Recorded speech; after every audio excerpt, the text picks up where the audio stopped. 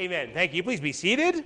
We continue studying Hebrews chapter 11. If you have a Bible and you'd like to go there with me, we've just begun a series of the life of faith, of learning to walk by faith, of which we have many illustrations and examples with many lessons for us in this magnificent chapter of Hebrews chapter 11.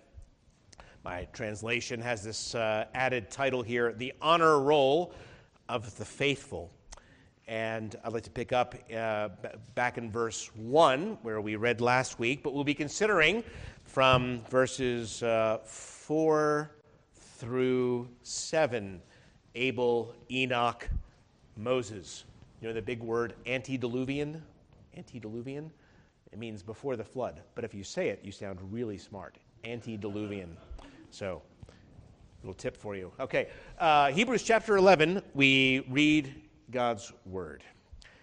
Now faith is the substance of things hoped for, the evidence of things not seen. For by it the elders obtained a good testimony. By faith we understand that the worlds were framed by the word of God, so that the things which are seen were not made of things which are visible. By faith Abel offered to God a more excellent sacrifice than Cain, through which he obtained witness that he was righteous, God testifying of his gifts, and through it he, being dead, still speaks. By faith Enoch was taken away, so that he did not see death, and was not found because God had taken him. For before he was taken, he had this testimony, that he pleased God. But without faith it is impossible to please him. For he who comes to God must believe that he is, and that he is a rewarder of those who diligently seek him. By faith Noah, being divinely warned of things not yet seen, moved with godly fear, prepared an ark for the saving of his household, by which he condemned the world, and became heir of the righteousness which is according to faith. Amen. Let's pray once more together. Our Father in heaven, we pray that this, your holy word, would once again inspire our lives, instruct our minds, lead us in the everlasting way. We pray especially that in a day in which much needs to be remembered and believed by faith, that the things which are not seen are more real and powerful than the things that are seen. We pray that by faith we would lay hold and these things would become true realities, substantive things, as the author puts it, that the substance of that which is not yet seen would truly be ours in our hearts. We look unto Jesus, the author and finisher of our faith, and we pray that in him we too might gain the victory, for it's in Christ that we ask. Amen. Well, we are a people of faith. I don't mean Christians, I mean humans. We are all human beings, people of faith. You say, no way. Oh yeah? Yeah, you go to a doctor whose name you can't pronounce. He gives you a prescription that you cannot read. You take it to a pharmacist whom you've never seen. He gives you a medication that you don't understand how it works. You swallow it 3 times a day because you believe you're going to get better. We have reason, of course, for such beliefs, for such trust. And why so? Well, because it's been proven true again and again, we understand. In the very same way, we trust in God because he has proven himself true to us again and again and again. And that is what this early history begins to remind us of, that when we have put our trust in the Lord, that we do so for very, very good reason, because in the lives of countless numbers who have gone before, he has shown himself to be a good and faithful God. In these early chapters of Genesis, which are referred to here in Hebrews, we are introduced to the faithfulness of the living God, who created the heavens and the earth by his power, made man in his likeness, the Lord God being revealed to us in his goodness and majesty, bringing all things into being by his powerful word, as we read last week, and created Adam and Eve as his regents to reign over this glorious kingdom of the world. We are also taught how man fell from that pristine state of goodness and happiness and rebelled against God. And we see the consequences of the sin, the cruelty, the ugliness, the heartbreak and melancholy that descends upon human life from those very first generations. We see how sin gathers strength, not only in Cain and Abel, but indeed worse and worse in the march of the generations. We find how the life of the world that God made is truly under his wrath and judgment on account of sin. The author of Hebrews calls our mind back to these early patriarchs and their genealogies, their histories, so that we might put our faith in God as they did in those trying times. Now, you might know that in the first genealogy in the Bible that we are given, we are told of the line of Cain and the escalating wickedness and unbelief and rebellion that culminates in the self-worship of Lamech and the murder that the line of Cain continues to commit in mass. The second genealogy tells the story of Abel and his replacement Seth and Enoch and Noah, a line of faithful men culminating in the one man who would, quite literally by God's grace, save the human race alive, though only 8 persons, when God's judgment fell upon it. Genesis tells of these 2 lines in the earth, the seed of the woman and the seed of the serpent, and it is a kind of messianic history. Already we are, though, on the way to the birth of Jesus Christ, the true seed of the woman, and who will undo all that Adam has done. Well, many more important facts concerning God and man are laid down in those early chapters of the Bible, but what we turn to, with the help of Hebrews this evening, is the foundation on which the whole edifice of our salvation and biblical truth is being built, faith, and how God's people have always had to live by faith. We turn in Hebrews 11 to read of Abel, of Enoch, of Noah, these first, and what will turn out to be a parade of saints. The saints come marching in this chapter. These 3 antediluvians, these 3 men mentioned here who lived their lives before the flood, were examples of living by faith. But you notice that living by faith doesn't mean that they all lived the same kind of lives. Living by faith does not mean that everything turned out well for them. Abel believed and was murdered. Enoch believed, and he didn't die. Noah believed, and everyone else died. We cannot predict or control the outcome of our lives. We want to live by faith, fair enough. But we recognize, even in these early examples, that as we trust in God, we don't know where that course will take us. We want to see Enoch's outcome, I think. But of course, God will decide that. Ours is to believe, and always to believe. Later in this chapter, we go on to read of many more people, especially toward the end, those who lived very impressive lives and won great victories by faith. But then right in the middle of that list of victories, in verse 35, without skipping a beat, we find the list of those who were tortured and mocked and scourged and imprisoned, stoned, sawn in two, put to death by the sword, who went about destitute, ill-treated, homeless, all because of faith. If you're banking on a good life here and now, well, I'll tell you honestly, faith may not be the way to go. You may not have your best life now, but if we have God's eternal perspective, it's the only way to live.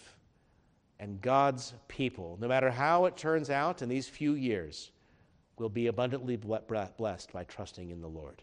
That's the lesson that we will be seeing. Let's turn first to the story of Abel. Abel, by faith, we read, offered to God a better sacrifice. In fact, maybe we could get a little more information about him if you want to go back to Genesis chapter 4 and read a couple of verses there. We'll get the rest of his story. Genesis chapter 4, we read in the beginning of chapter 4, now Adam knew his wife Eve, and she conceived and bore Cain, and said, I've acquired a man from the Lord. And she bore again, and this time his brother Abel. Now Abel was a keeper of sheep, but Cain was a tiller of the ground. All right? And in the process of time, it came to pass that Cain brought an offering of fruit of the ground, of the fruit of the ground to the Lord. Abel also brought of the firstborn of his flock and of their fat. And the Lord respected Abel and his offering, but he did not respect Cain and his offering. And Cain was very angry, and his countenance fell. All right. Well, it's been pointed out that here right at the beginning in Abel's sacrifice, the way of the cross was prefigured. And I'll just mention this briefly because I thought it was very sweet that here, the first offering in the Bible, here given by Abel here, the shepherd, a lamb, one for a person. Later, MacArthur points out, came the Passover, a lamb for a family. Later, the Day of Atonement, a lamb for the nation. Finally, Good Friday, a lamb for the world. Well, it's a great story that's going to develop. But of course, what does it mean? We want to know that Abel offered to God a better sacrifice than Cain. And scholars have suggested many things. Why Abel's sacrifice was a better sacrifice than Cain. Maybe it was because Abel was a man of faith or Cain was not. Well, Hebrews does say that he made a better offering, so there's got to be some reason for that. Some said, well, Abel's sacrifice was better because it was a living sacrifice and Cain's was lifeless. It had the blood in it and Cain's did not. Well, perhaps it's surely important here that we read that Abel offered the firstborn and the fat of his flock. That is the very best of the meat. Nothing similar is said in Cain's offering. So by comparison, it doesn't look that good. Cain's sin may well have been him just bringing an offering as he was told, making a show of gratitude, committing to God and bringing something while withholding the best.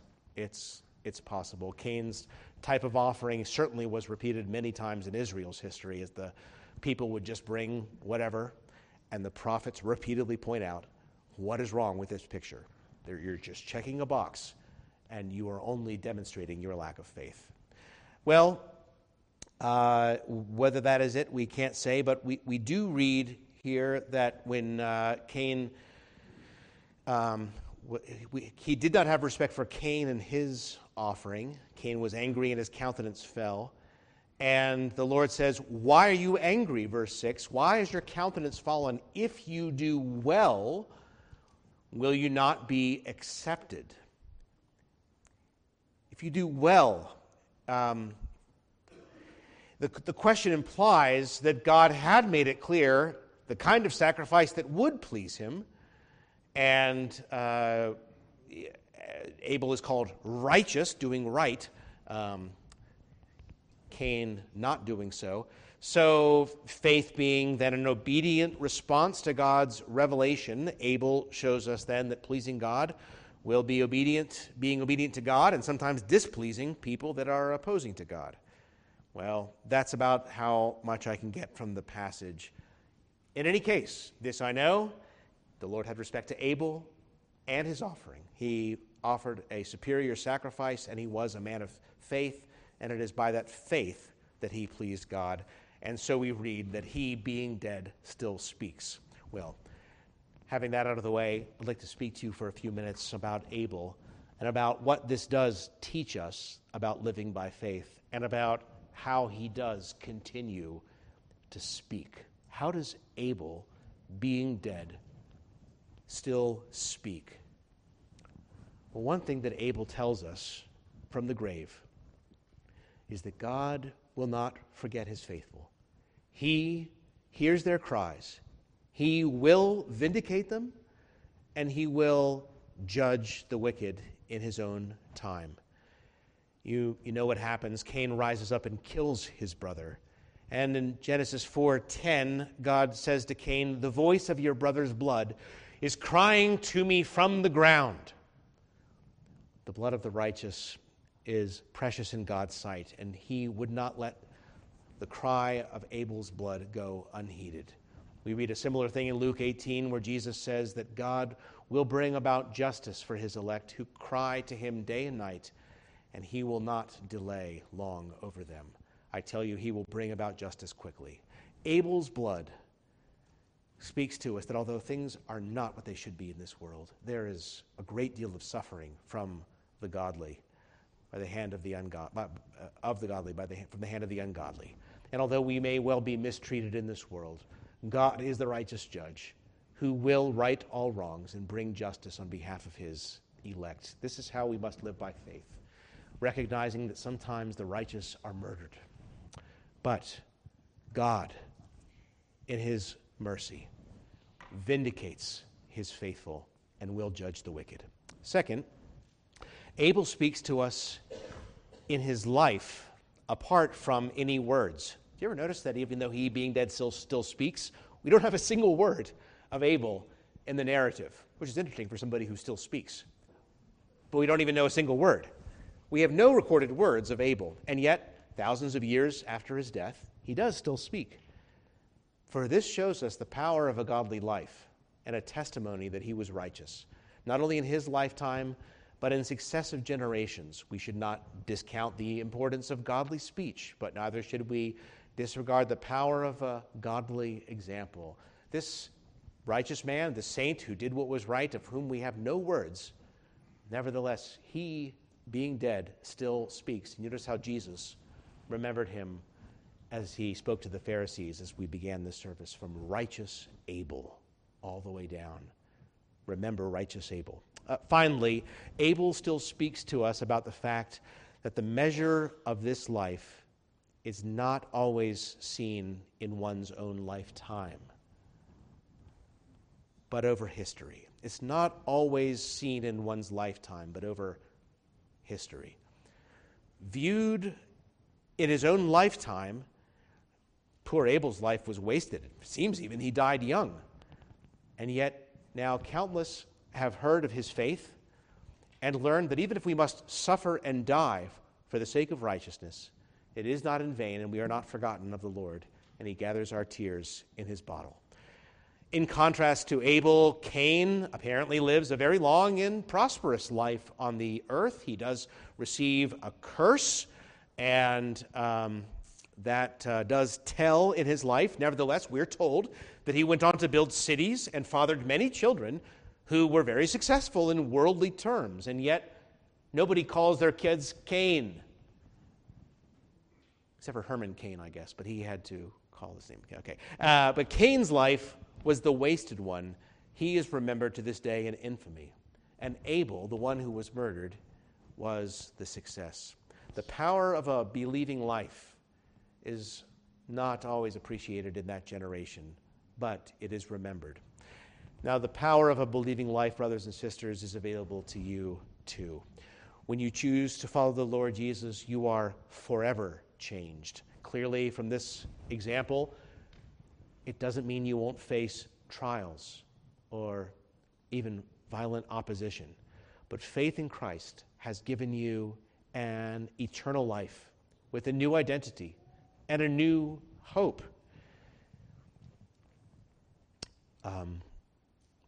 We come to Jesus and we find in him an eternal understanding and wisdom and peace that is able to endure the wreck of this age. Confidence in such an age as this, and the freedom to live before God as will please him. This is the lesson that Abel brings us. This is how faith impacts our lives, that Abel, being dead, still speaks to us of a life of faith. God will vindicate his faithful children. The power of a godly example will endure. It is not in vain in the Lord. And sometimes a person's life is not impactful in this generation, but in the generations to come. Here are the encouragements of faith from Abel. Let's turn secondly to Enoch. Hebrews directs us to the life of Enoch, the seventh from Adam. If you happen still to be in Genesis, we can go over one chapter to Genesis 5 and read this in verse 21. Enoch, son of Jared, lived 65 years and begot Methuselah. After he begot Methuselah, Enoch walked with God 300 years and had sons and daughters. So all the days of Enoch were 365 years. And Enoch walked with God, and he was not, for God took him. By the way, that only said about one other person in the Bible. Anybody remember who that was? Elijah. Very good, yes. Okay, so Enoch, although I didn't read much of the context here, Enoch is living in a very evil time on the earth. There are two lines, as we said earlier, that had begun. Seed of the woman, seed of the serpent in biblical terms. And yet already there's a great deal of wavering. The wicked line is going from bad to worse.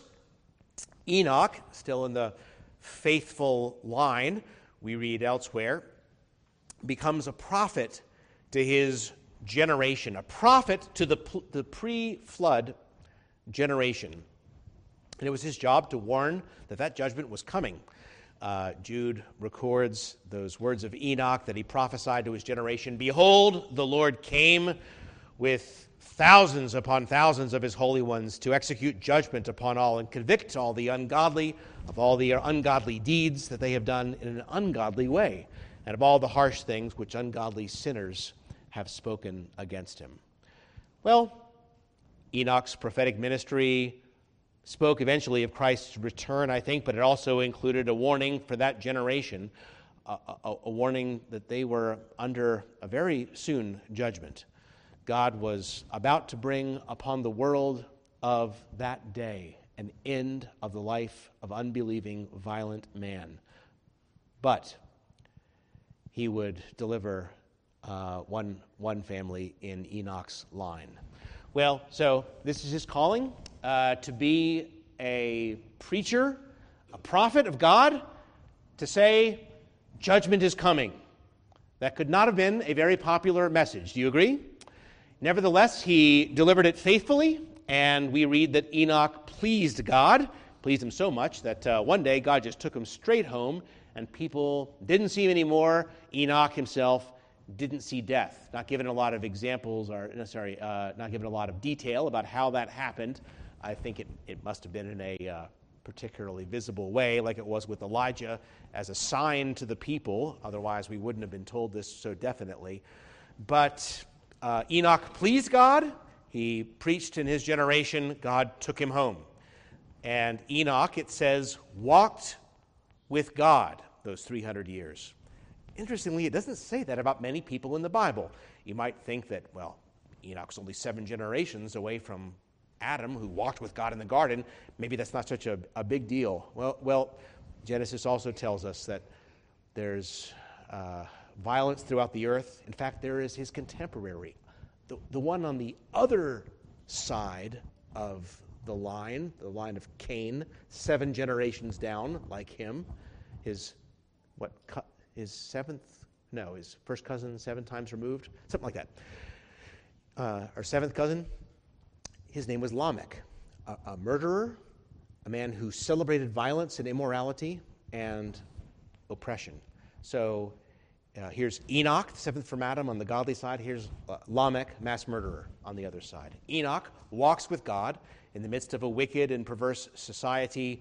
His son Methuselah, as soon as his son Methuselah dies, the flood comes. So we're pretty close, even though it's still a few centuries, but in those days. Okay, Enoch is proof that you can be righteous in a world gone mad. So let's think about the life of Enoch and what it tells us for walking by faith today. Enoch is proof that you can be righteous in a world gone wrong. As I said earlier, there was then as now 2 lines on the earth. They represented 2 trajectories of human life, one ordered by unbelief and rebellion against God, increasing rebellion and violence. The other, faith, the knowledge of God, and the faithful remembrance of God's word. And the rest of the Bible proceeds on the assumption that everyone in the world is in one of these two groups. Okay? Those living by faith, maintaining the word of God, and those who are growing corrupt and under his judgment. That's a pretty sober thought. The line of Cain does descend more and more in these earlier chapters. Doesn't take very long. By the 10th generation, it is violence and wickedness everywhere all the time. Human alienation has covered the earth. Cain was the murderer of one man. Lamech, a mass murderer. Enoch, the seventh in the line of Adam, utterly unlike this. Enoch walking with God, while Lamech boasts of his violence. So Hebrews points this man out and says that there is this lesson that we must notice here, that without faith it is impossible to please God. We must, therefore, believe that God is and that he is a rewarder to those who seek him. All right. It's impossible to please him without faith. We must believe that God is, and that God is a rewarder of those who seek him. Okay, well, you say, well, practically everybody in the world believes that God is. I mean, even atheists and agnostics have their own reminders from God himself, and certainly just in terms of profession, most people in the world believe that God is. Well, the world may have believed in God, but we are reminded here in the Hall of Faith as we go on especially that they don't believe in God as he is. They didn't believe, for instance, in a God of judgment in Enoch's day or in Noah's day. The real God that Enoch believed in and described, the one who was coming to judge, was being more and more ignored by the ungodly, violent people of his generation. People today may say, well, I believe in God, but I don't believe in a God who judges people or certainly sends people to hell or doesn't affirm us. Well, you don't believe in the God that is. You're not diligently seeking him. And so this is the lesson that Hebrews presses on us in this man's life. Enoch, a preacher of righteousness, even if other people believed in God, they did not believe in the God who truly was. They did not diligently seek him, and they were not rewarded by him. They were judged by him. And so it is that John Owen explains, faith alone is the gracious power which takes us off from all confidence in ourselves and directs us to look for all in another, that is, God himself. Many people have pointed out, if you believe in God, but not the God who is, so I believe in this kind of God, I believe in that kind of God, I believe in a God that is okay with this and that is okay with me doing that and that is okay for me to think this. What you're believing in is yourself. The God who is the rewarder of those who diligently seek him. Enoch was faithful in his generation, and God made an example of him of being rewarded, taking him out. But by the time his son Methuselah died, the world had reached its end for that day. Which brings us to Noah, the third in this list. Noah. God warned Noah about things not yet seen, a warning that would surely have seemed absolutely incredible to that generation. What do we read here? By faith, Noah, being divinely warned of things not yet seen, moved with godly fear, prepared an ark for the saving of his household, by which he condemned the world and became an heir of the righteousness which is according to faith. Okay. Well, it's hardly difficult for us to imagine what life might have been like for Noah during the years that he was building an ark in the middle of some field or his backyard, right? Noah's folly, they might have called it. Look at that crazy man, they would have laughed. What a fool he would have appeared. How silly.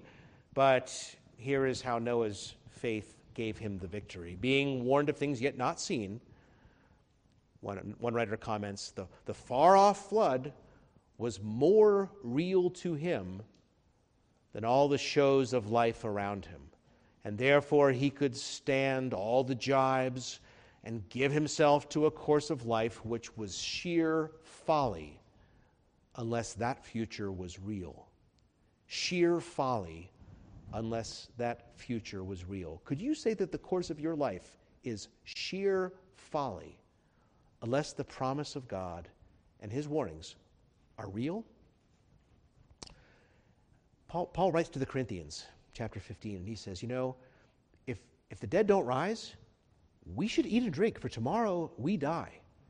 And if the dead are not resurrected, we Christians are of all men most to be pitied. We are the foolish ones. Our life is sheer folly unless this is not the end. Faith, therefore, will always seem to the world like folly. Why not eat and drink, for tomorrow we die? God's faithful ones, we're reminded by Noah, have always had to turn their backs upon this world and its approval and acceptance and live as strangers and aliens in the land and to act in accordance with things not yet seen. It was so not only for him, but as our author goes on to say, for Abraham, Moses, David. It was true for Jeremiah and the prophets. It was true for the Savior, who was despised and rejected of men because he walked with his Father. So it was for Paul, who suffered all manner of trouble from the world. And so it has been ever since. For the more faithful a Christian, the more he walks according to the Word of God and things unseen and those eternal realities pressing in, especially the reality of judgment here in view, right? Knowing that God will judge the world soon. The more it will find the world mocks him and scorns him. Tertullian in the 3rd century wrote, "We get ourselves laughed at for proclaiming that God will one day judge the wicked." Well, they were laughing in the 3rd century. They're still laughing today. And what a hard thing this is, to be among the few, who see what no one else can see by faith, what is coming, to be able to walk with God and to be thought absurd for doing so. Hebrews reminds us that this is the calling of believing men and women and has been since the beginning. So this group of Hebrews, as we considered a few weeks ago, that are being tempted to return or being pressured, who want to go back to all that is seen, the worship, all that is visible, and are being called to go on in faith.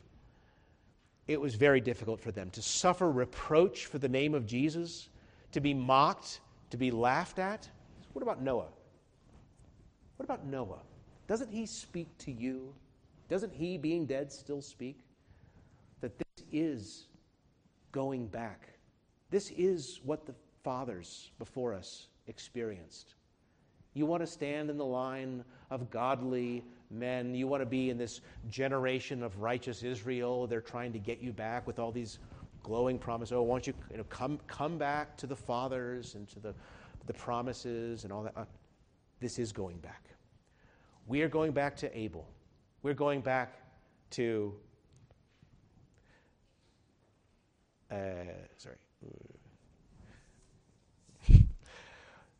just skipped in my mind. So sorry. Enoch. We're going back to Noah. To walk with God and to be thought fools for doing so is the calling of believing men and women. To believe what God tells you and to act upon it, though it may be a very long time before the word is proved true, during which you may look the fool. Nevertheless, this is what it means to walk by faith. Calvin wrote that faith is the evidence of things not seen in this way.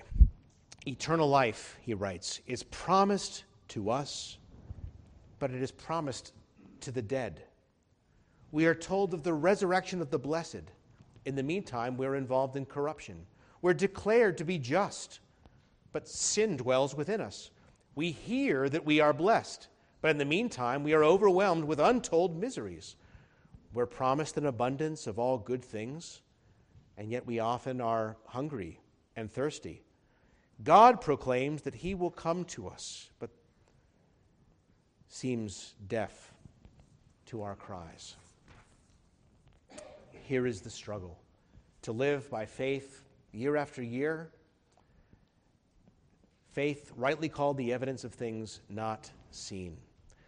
But we are reminded faith was their victory.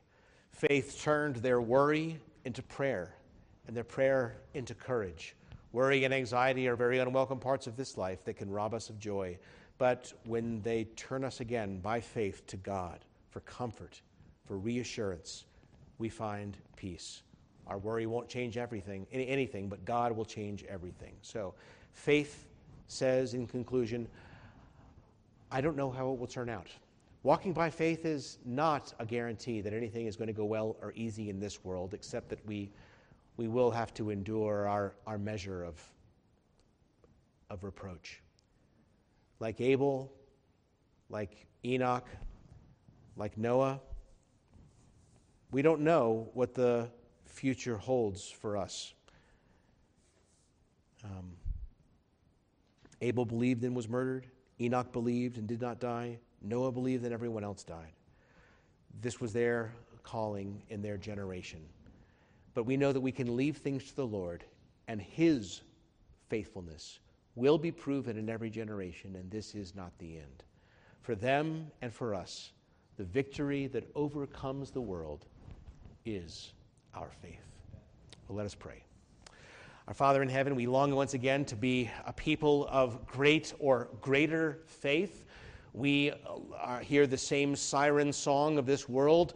We too naturally shrink back from reproach. We, like any of those human creatures that you have created, want to be liked and accepted, and find it very difficult to find ourselves out of step, as though we do not belong here, and as though the core things in our life that we look for and hope for are completely invisible to most of our fellow creatures. We thank you, Father, for opening our eyes, for giving us a sight by faith of such glories and of a kingdom already entered into by Abel and by Enoch and by Noah, by all those who have gone before, for those who spoke to a generation of increasing wickedness and found the judgment not far behind. We pray that even in our generation, not knowing when that judgment will fall, we pray that in any case we would be found faithful. Do with us what you will, though, our Father. We pray not that we should escape the fate of those who have gone before, but we pray that we should be faithful to you.